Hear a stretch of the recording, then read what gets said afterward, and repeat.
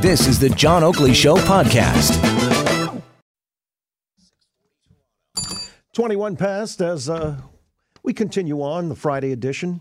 A lot of people working from home, a lot of people not working at all. And this has led to a real incident that we've never experienced before, where businesses are on the brink. As we know, a lot of individuals may be one or two paychecks away from insolvency. It might be said certain businesses can also claim to be in dire straits to the same extent. Now, when you've got the government handing out all kinds of money earlier this week, as astronomical as the numbers were, $27 billion in direct aid, $55 billion in deferred monies through taxes and so on and so forth, some are saying it's still not enough. It still will not forestall the inevitable that could be more than a recession, but a depression. Let's find out the lay of the land according to an economist at the Bank of Nova Scotia. Rebekah Young has joined the Oakley Show at Global News Radio 640 Toronto.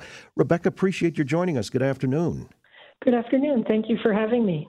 I'm kind of curious how you felt about it and hearing the announcement on Monday. Is the $27 billion in direct assistance, $55 billion in tax deferrals going to be adequate to see us through this thing?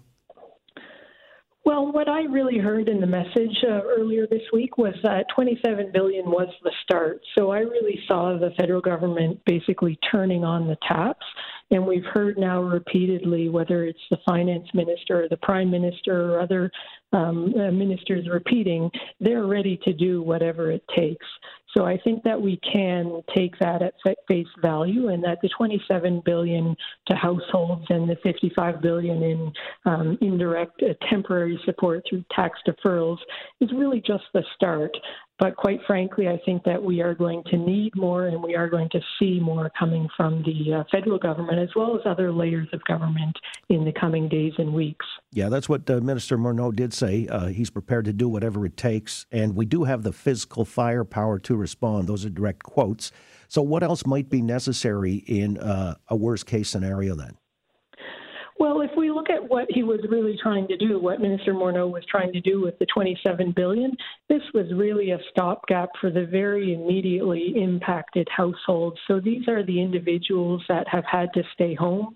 Either their kids are at home with the school closures, or their workplaces have closed down, and or they are sick themselves or have family members that are sick. So these are what they're providing really in this $27 billion. It's really just that first round of people that are immediately hit by the coronavirus.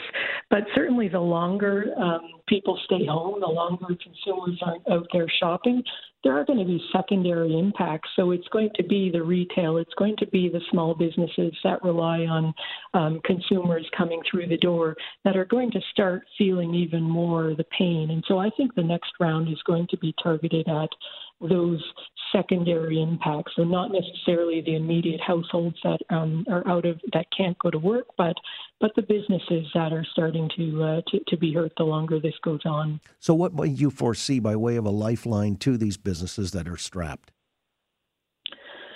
Well, first of all, I think in this, and I should say in the first step, what we really need is consumers back out there spending, and that's ultimately what is going to be sustainable for the business community. So I think this cash in the pockets approach with the $27 billion is an important first step.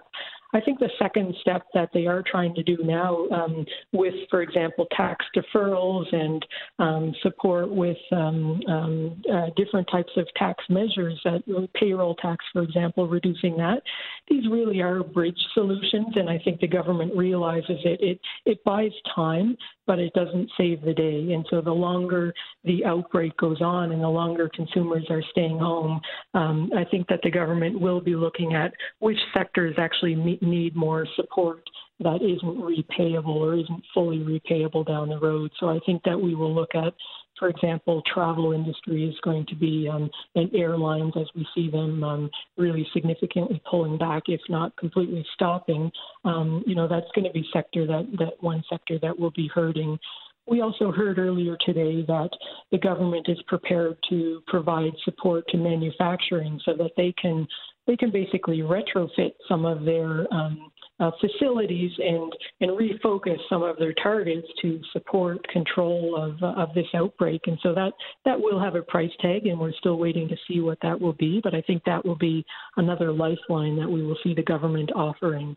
Again, with Rebekah Young, economist at the Bank of Nova Scotia, just talking about what this whole week hath wrought. And in terms of the government's assistance package, the early first tranche, I guess we could say, Rebekah, $27 billion in direct assistance and $55 billion in tax deferrals. The whole package in the previous week, too, there was announced about $11 billion. So it's 93 coming in, but you're saying it's still just, the beginning. There's more to come. Some people have posited that maybe direct cash checks getting out to people sooner rather than later. I see in the U.S. where Mitch McConnell yesterday, the majority Senate leader, was saying they'd cut a check for, I guess it's $1,200 for a single person, $2,400 for a couple, $500 additional child for every additional child, and try to get it directly into people's hands sooner rather than later. And they're targeting, I guess, in the next 2 to 3 weeks, if that's immediate. Is that advisable, like just direct payments to people? There's really a trade-off that we're looking at, and it's quite a contrast in approaches on both sides of the border. What Canada is really trying to do is both get it to the folks that need it most, and so they have tried to target really the most vulnerable populations in this particular outbreak, whether it's those that are recently unemployed or those that are lower income through some of the means-tested measures.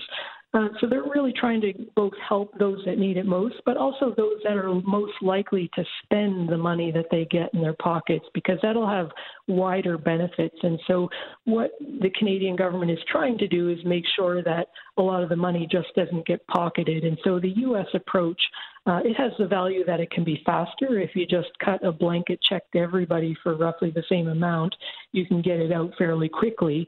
But you will have higher income households that don't actually need that money, and so they will put it in their savings accounts, and it won't actually go back into the economy.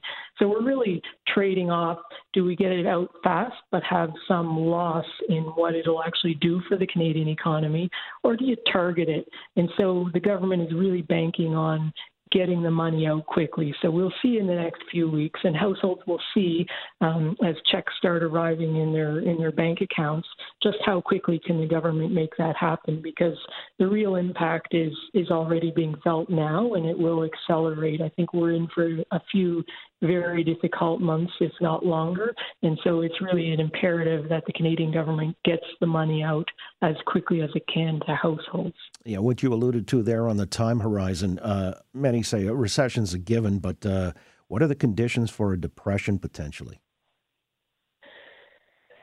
I would say that we have the tools to avoid that type of scenario. So the economic fundamentals were modest, I would say, heading into this surprising shock.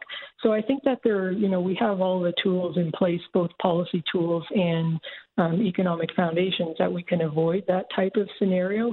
But we're certainly looking at we're looking at a sharp rebound if we can get over this outbreak. And so we actually could be looking forward to a much stronger 2021 if we can weather through the next couple of quarters as consumption is severely constrained. But I would say, in terms of that depression type of scenario, I think that we really do have a unique circumstance on our hands that's more about a really sharp and short event, as opposed to a long, slow event that a depression would speak to. Yeah, that sharp rebound that you presage here, that's very, that would be encouraging to know that that's in the cards. I mean, you see a lot of pent-up demand right now in the immediate, I guess, when we want to get people out there spending, as you say. Kind of difficult to do when, on the one hand, we're being preached to about social isolation or distancing, and on the other, you want to kind of create demand for people to go out and spend, because it's going to be driven by demand, any recovery, is it not? Yes, absolutely, and that's one of the challenges of this crisis, is that there's really no policy tool that can overcome that hurdle. So fiscal policy and government spending and getting money into pockets is is the best thing that we have, but it's not, it is going to be challenging because individuals are staying in their houses, and there's, a limit to what, online and delivery can do.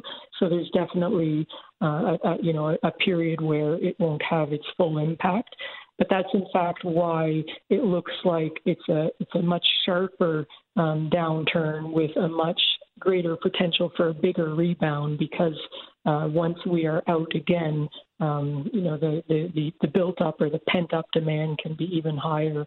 So it's definitely it is a challenge, and it's really difficult to get around for government tools, but it is the reality we're facing.